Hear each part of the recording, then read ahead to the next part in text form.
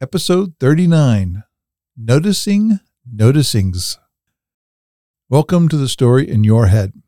I'm Ron Macklin, and today Michelle and I discuss noticing. Together we work through the power of noticing what other people are noticing, how it builds a deep level of trust, and the methods you can employ to practice this in your daily life.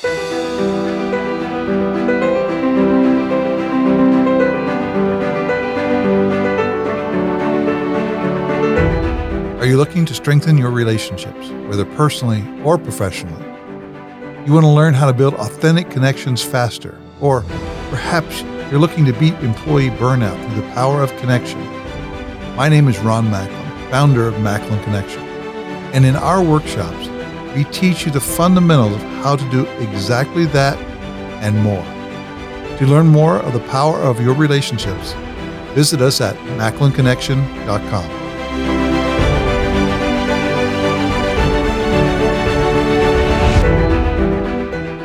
Welcome to The Story in Your Head. I'm Michelle Mosolgo. And I'm Ron Macklin. And today's topic is noticing, or notice. So, as my usual practice, went to the handy-dandy Oxford Dictionary, and it says, treat someone with some degree of attention or recognition. Found that word some interesting, but we can talk about that later. So, Ron, noticing, what does that do for you? What does it trigger? What does it mean to notice? So, the first fundamental is I'm noticing all the time. Sometimes I'm holding that I'm aware that I'm noticing. And noticing is when I'm making up a story based on like all those perturbations that come into my body, right? It could be from touch. It could be from smell. It could be from taste. It could be from sight. It could be from hearing. So there's lots of sensations that could come in, and then I make up a story that I've noticed something. And when I'm making up those stories about that, that is like, I notice something. I notice. And like, I notice that that's like this, or I notice that these are different, or I notice something inside. It's just, I notice it. It's a challenging situation because I'm using the word notice to describe notice. But my body becomes aware of something, and becomes aware, meaning I've made up a story about it in my head.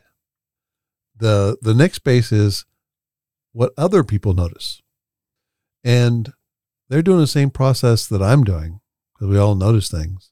And they're doing it from a standpoint of, based on their background, they're making up all kinds of stories about what's happening around them, based on the same sensations they get from their body: sight, smell, taste, hearing, touch. And those are what they're making up in their heads. So for me, it's a very important concept to hold, to be aware of, in that it's what I do, like with my environment around me, which right now is like this podcast booth, the speakers, the computer, you, even though Michelle, you're 1,500 miles away, but you occur as like a little flat square on my screen, but I make up that it's you. So that's like the me noticing. It's other people, they notice. And then there's the next part that gets really intriguing, which is to notice what other people are noticing. And like, what does it mean to notice what other people are noticing? Not what's happening in the world. What stories are they making up? And how do we know what people are making up? So I've kind of gone through, I'd say 2 out of 3 parts of that. What questions are showing up for you, Michelle, before I go on to the third one? Yeah, so a couple of things that maybe that you triggered for me on the word notice as I was looking it up. And there's like you say, notice your environment and things around you. So what comes to me is we have a lot of paintings in the house, and my husband loves to rearrange them all the time. And it's always, what did you notice different? Like a test, right? To see what painting he's moved to where, which, by the way, I don't get right very often, but it's okay, right? It's all about noticing your environment and what's going on there. The other one I thought about is noticing, and maybe you'll talk about this a little later, but noticing for myself, what does it mean to me for somebody to notice me? Right. And I thought about that and how I went through quite a bit of my life not wanting to be noticed. Because if I was noticed, then what, God forbid, somebody asks a question that you have to answer, and I'll be responsible. Like the fear kind of came in on some of that. But then I shifted as time went on to get over that. And it was more important to notice what others were noticing. So that's kind of what came to me, was sort of that transition or that evolution for myself in thinking around such a simple word, notice, and what it can produce for you beyond just figuring out if the paintings have changed in the house. Right. So before we go on into the next stage, what was your story, or what was the event that you went through that you went from your scared self saying, let's stay hidden and not be noticed, to I can be out in the world and be noticed? Yeah, so I was thinking through that earlier today, preparing for the topic, and it was pretty safe to not be noticed, right? Because then you wouldn't be responsible for anything, and that lovely shield and fear, right? And I had this story, what if I'm wrong? And then I shifted that to say, well, what if I had an idea that could make a difference? That'll never get shared if I try to hide, Mm. right?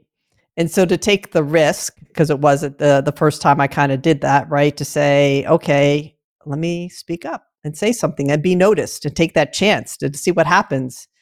And it's like, okay, I would do that. I'd say something, and I was like, all right, the lights are still on. I'm still sitting here. The world has not stopped turning. I'm still breathing. Yeah, right. I'm still breathing. Everybody's still sitting in their chair. Nobody is like, called security to walk me out. I was like, all right, that wasn't so bad. Right. And matter of fact, people took that idea and built on it and continued to go through. And so I think the difference was for myself, what do I really want? Do I want to engage in the world and make a difference, which I do? Or do I want to stay in the shadows and not make a difference? Because it's kind of hard to do that when you're not noticed, right? And don't want to be. So what, just rephrase what I heard was there was a time when it was safe. You had a story that it was safe to not put your thoughts out there, right? To not express yourself. And then it became, well, it actually is safe to do that. Is there any story that you could create about how it would be like a desire, a goal, a craft, a fun, a playful place to put your thought out there? Absolutely. I think that's how I shift. Number one, confidence that I'm enough. But number two, that I could make a difference. I had to decide if I want to make a difference in this world or in the meeting or in the next person. And to do that, you speak up.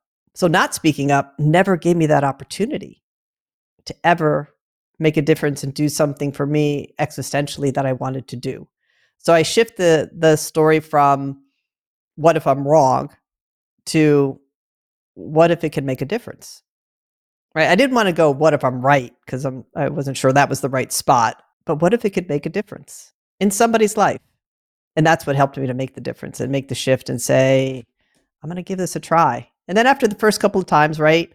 You're like, okay, this is good. And then it gets better and better and better. And then it becomes fun. But it probably wasn't initially. And I had to kind of work through that one for the first couple of times. And then it got fun. That's great.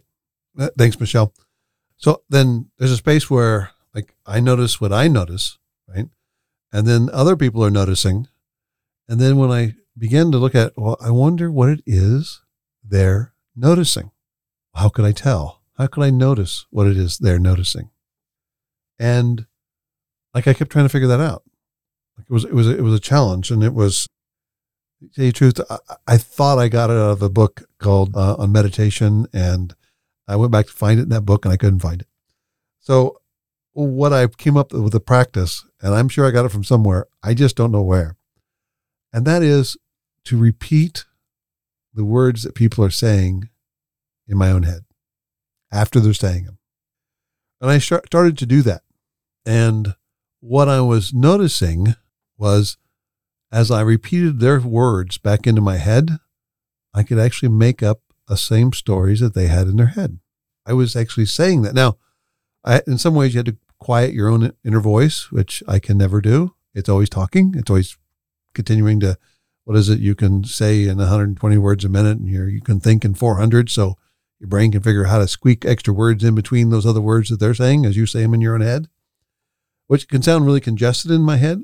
But the more experience I had at it, the more practice I had at it, I could begin to notice what they were noticing in the world, because I would repeat their stories back. And I began to build the habit of always repeating what people were saying in my own head.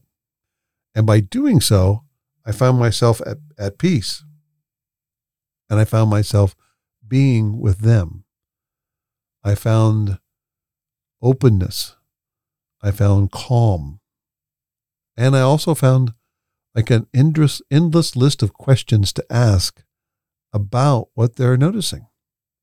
Many of the times when I'm working that, I'm noticing things that they have that they're not even aware that they have. So there's a space where I'm noticing their noticings. I found it to be a really useful tool to work with other people because I can actually care about what they notice, and I can be calm about it. And this is not, I've never figured out, like, I've never noticed I can manipulate them. I never noticed like any kind of trickery or anything like that. I can just notice where they're at. And it opened up a space for me to be authentic with them, to be vulnerable, and for them to be vulnerable with me because I was actually listening and caring about what they cared about. So that's, to me, that's the third part. First part, second part. First part's me. Second part is other people notice. And the third part is noticing what others are noticing. So what showed up in there for you? What questions are? Yeah, so that third piece is, I'd say, a more recent practice for me since working with Macklin Connection. So it's only a few years. I know that sounds to some people that maybe not be recent, but for me, it takes a little while to get these practices. And when I do repeat the words back, it does a few things for me in that I'm engaged with the person, right? I'm not answering emails, right? It gives you all sorts of excuses if I don't do that, and kind of takes away some of those other things, and I can be present and with the person. I never really thought of the word being at peace with the person, but being with them, certainly. I like the idea of being at peace because it doesn't agitate me. And you can ask a lot of questions. There's so much in there that I never realized I missed before. So I think that was one of the big things for me, is that I missed a lot of what people were saying and what they weren't saying. And what I mean by that is when you're paying attention and repeating the words, yes, you're repeating the words in your head, but you're also, at least I am, watching them. What are they doing? What are they feeling? What might they be feeling? How could I find out what they're feeling? Is there more to the story than they're saying, which you can ask into, right? And all these other things can come up in my mind that I can ask and engage with that person at a level that is deeper than I have in the past. So that's what it brought forth for me. So there's two practices that I hold, stories that I hold in my head about doing this. The first one is to surrender to your enough and the power of being heard. So the first part, which is surrendering that I'm enough. And most people have a story of surrender is to give up. And what I'm giving up is that I have some story already existing that's going to be more powerful than what I can discover with them. Give up that I'm enough. And whoever I am and whatever I'm doing, whatever comes to me will be the best me. Now that took some practice to continually hold that as you go through, because you got all the histories where you say, this is the right answer, this is the wrong answer. Don't do this, do that, in that space. But to surrender into being enough in that moment with them in that space. The second thing is, when you talk to somebody and they're doing this with you, you really feel heard. Like you connect with them because they are hearing what you say. And that's so rare. I distinctly remember sitting between two people that were having a conversation, and the two of them were having a conversation with each other. And what I noticed was neither one of them were paying any attention whatsoever to the other person. They were talking, and the other guy would talk, and then this guy would talk, and the first guy, second guy would talk, and the first guy would talk, and they were going, yeah, that's really cool. And I realized they weren't even talking about the same topic. They were just talking in a world of themselves. They weren't sharing the same conversation. And then when you stop and you listen, really listen, and notice what it is that they're noticing, the other person feels heard. And what that gives them is a chance to produce their own dignity. Because I got heard. I was heard by them. And somebody was paying attention to me, maybe at a level that's higher than I was paying attention to myself. What are your noticings there? Yeah. So you triggered me with that last part. Maybe somebody notice what I was saying more than I was noticing what I was saying. Right. And it's always, I can laugh at it now. I'm probably not first when I'm talking with somebody and they'd say, well, some things that, tell me more about that. I was like, what did I just say? It's like, oh crap, I have no idea what more is about that. Right. And to realize that, I don't know, it's like on autopilot or something. Mhm. These are the words you say when this is going on. And it helped me to think through what I actually want to say, to notice myself and open up to those questions to say, and when somebody would say, what do you mean by that? I can then go back and say to myself, what do I mean by that? And then it turns into an opportunity to work that with the other person, right? I don't know. What do you think? Right. And then it starts this whole different conversation at a much different level. And you're right. You feel heard and can engage in a totally different way with that person, and you build trust with them, right? Because you know that they're not judgmental. They're just listening and hearing what you say and to work through it. And so when that happened for me, it's like, wow, how powerful is that? Let me do that with others because it helps me and them. And so that's what you sort of triggered for me, was that last part, was sometimes I don't always pay attention to what I'm saying. And I really appreciate when somebody has listened and can ask questions about something that helps me to think about it differently. I notice sometimes I'm listening to somebody, really noticing what they're saying, literally repeating it back in their head, and it comes across. I don't think they are paying attention to what they're saying. Like it doesn't seem to be in line with what they talk about or with who they are. And I'm always like triggering myself to remember that I'm not designing every word that I say. I'm just being me. We speak into the world. It comes from my background of obviousness. It comes from everything about me, my moods, my stories, all of that. Just create and put it into the world. And many times I don't get to notice what I say. And it's really great to have somebody with you who can say, tell me more about this particular part. And it's a space where I didn't even know it was there, but yet it was there because I said it. It came from somewhere inside of me. It wasn't like I could create and say a story that wasn't me. And the same is true when I'm listening to others. It's a great space of noticing others' noticings. And we also have noticed that there is no such word as noticings according to the dictionary. So we're looking at maybe trademarking that particular space of the word noticings, because it's just a grouping of what people notice. Noticings, plural. And when we notice what other people are noticing, we can understand who they are, what they're up to, and it makes a space and an opportunity to connect on a level that's not casual. It's authentic. And I hold it's dignified. Thanks, Ron.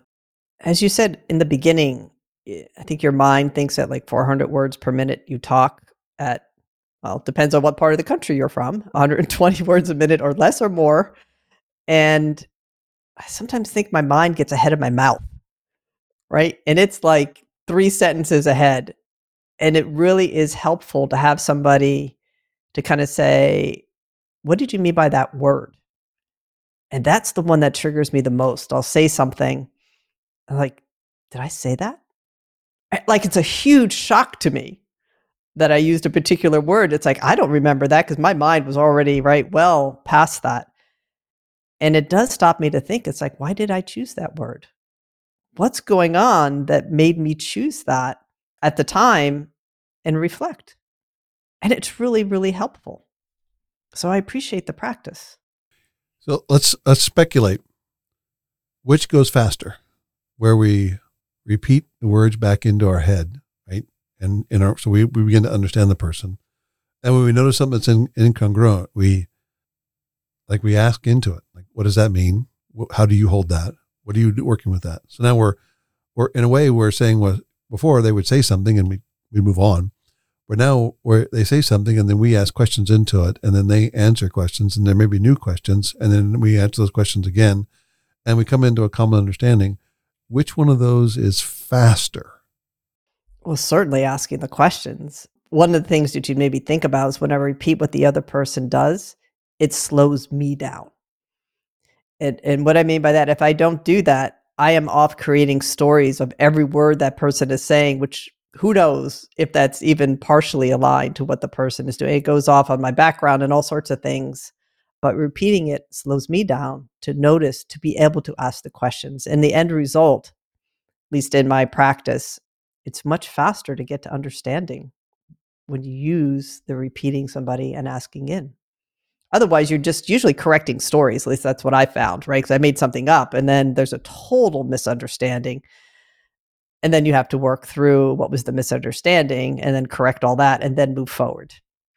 Yeah, the differences for me show up.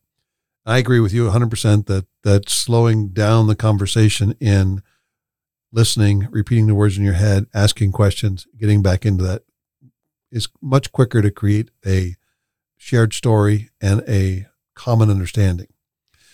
And it also builds trust. And the alternative is somebody says something, you think you understand something, you go off and do something, you come back and they go, no, that's not what I said. And then that you go, like the person who went off and did the action comes back and says, well, they changed their mind, right? And now they're blaming me. And the first person going, the person I gave the task to is incompetent.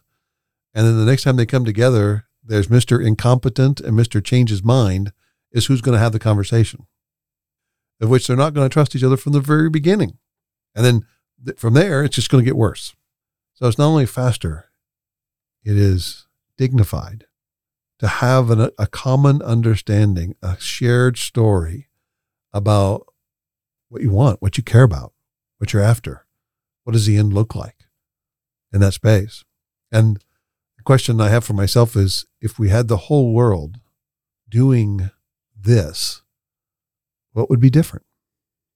Yeah, an amazing word that listens. So let me ask you a question on that. Totally accept, right? Working this way can produce a common understanding, but it may not produce a common agreement. Have you had that, or how does that work? Somebody could say, "Yeah, I understand totally what you're saying. I understand the story. Maybe I don't agree with the story. And is that okay, or is it just still more work that you need to do?" I'm just curious if you ever worked into that. Yes, I have. And the fundamental is there's always more than one way to do anything, one philosophy that works. That you understand each other and the differences in you and between your two philosophies enables even two different philosophies to coexist without being an enemy or a combatant in the conversation. When you hold that the other person has a story, that's his philosophy, and that would work. I prefer the one I have, and I have my story, and they have their story, but I understand their story. It's not like they're the enemy. And it's much easier to hold that somebody is working their story, producing their life as best they can, when you don't hold that they're out to get you. And they're just using their own story. That's what I find is useful, both in business and in all the other transactions I've made in life that are not like business related, is to be in that space to hold that's just their strategy. Michelle, did I answer the question? Yeah, you did. So I've been thinking about it, and the word that comes to mind for me is it helps me to avoid judgment, right? Because judgment is sort of this like story that I've made up about somebody. I totally understand where they're coming from. As you said, I may not agree. I may decide a different way is better and works for me, but there's no judgment in it because I accept the way that they're thinking. I see it prevalent in, I look at the three generations that I'm most familiar with. One, my parents; second, mine; third, my kids. And the lifestyle that my parents chose and the lifestyles that my kids are choosing, they're not even in the same ballpark. Experiences, my kids, experiences, being places, doing things, all of that. My parents, having a house, having cars, having spaces, right? Having a world of things taken care of for them, right? Completely different experiences. Like, what is a good life? And when you're open, I can stay open to, it's all your interpretation about what is a good life, then I can be with both of those. If I'm not open to it, like you said, I can be very judgmental. and tell all the things that are wrong with both of them. And then I'll see them as the person who's wrong. And that's who shows up to the conversation. Yeah, thanks, Ron. That's a great example. That's one thing I noticed even as I was hiring like recruits, college recruits and work. They valued something different, right? Their story, that experience piece was really important for them. They didn't need cars, they needed it. So how did I provide that from a work experience to attract them? Right? And we made some shifts because it wasn't about the big beautiful office with the leather chair. Right? It was about flexibility to work from wherever they wanted to at the moment. So we had these little work areas that you could work in New York, you could work in Philadelphia, right? You can shift around depending on what worked for them. And that was what was required. And I love the openness because it shifted me. And what I have found, I need a hell of a lot less stuff. And I enjoy experiences a whole lot more. And if I didn't engage and was open and listen, I don't think I would have seen that. I noticed, like my dad, in a world of, well, the sooner you start buying the house, the sooner you can get it paid off, and the sooner you don't have to worry about that anymore. And then he comes back and tells me that because he worked until he's in his 70s for an engineering corporation where he got his last job was one of his funnest jobs, which was mentoring all the new people coming into the business, right? So he was basically dealing with people fresh out of school. He's going like, they don't want a house. They don't want a mortgage. They don't want any of those. They don't want to be tied down or any of that stuff. They pay rent. They love that. I was going like, yeah, different space, completely different story. And to be able to accept that and notice it, very powerful. But you have to notice it first. Otherwise, you'll be looking at them as, why aren't they buying a house yet? Yeah, what I noticed with that, it's almost anything. And my dad was an engineer too, right? And he had a garage full of tools, just in case you needed one every 6 years for 10 minutes, right? He would have it. Great guy to live next to. And then what I learned from people, it's like, you can borrow that stuff. You could rent it. Why the hell do I need to have the space for that? And it made me really think differently, even as something as simple as that, never mind the house and the cards. It applies to a lot of things. And I see so many things shifting, and it helped to shift me, and I'm appreciative of that. So it's all part of noticing, right? It is. And it also brings new opportunities for businesses. Yes, it does. Should they notice? Yep. When we're noticing. Got it. Yep. Well, thank you, Michelle, for the conversation on noticings. Thank you, Ron. And I hope those listening maybe have noticed a few new things or will notice a few new things. And we'd love to hear. Yes. Don't hesitate to reach out to us. Ron at MacklinConnection.com or Michelle at MacklinConnection.com. What do you notice from this episode? What do you notice about other people?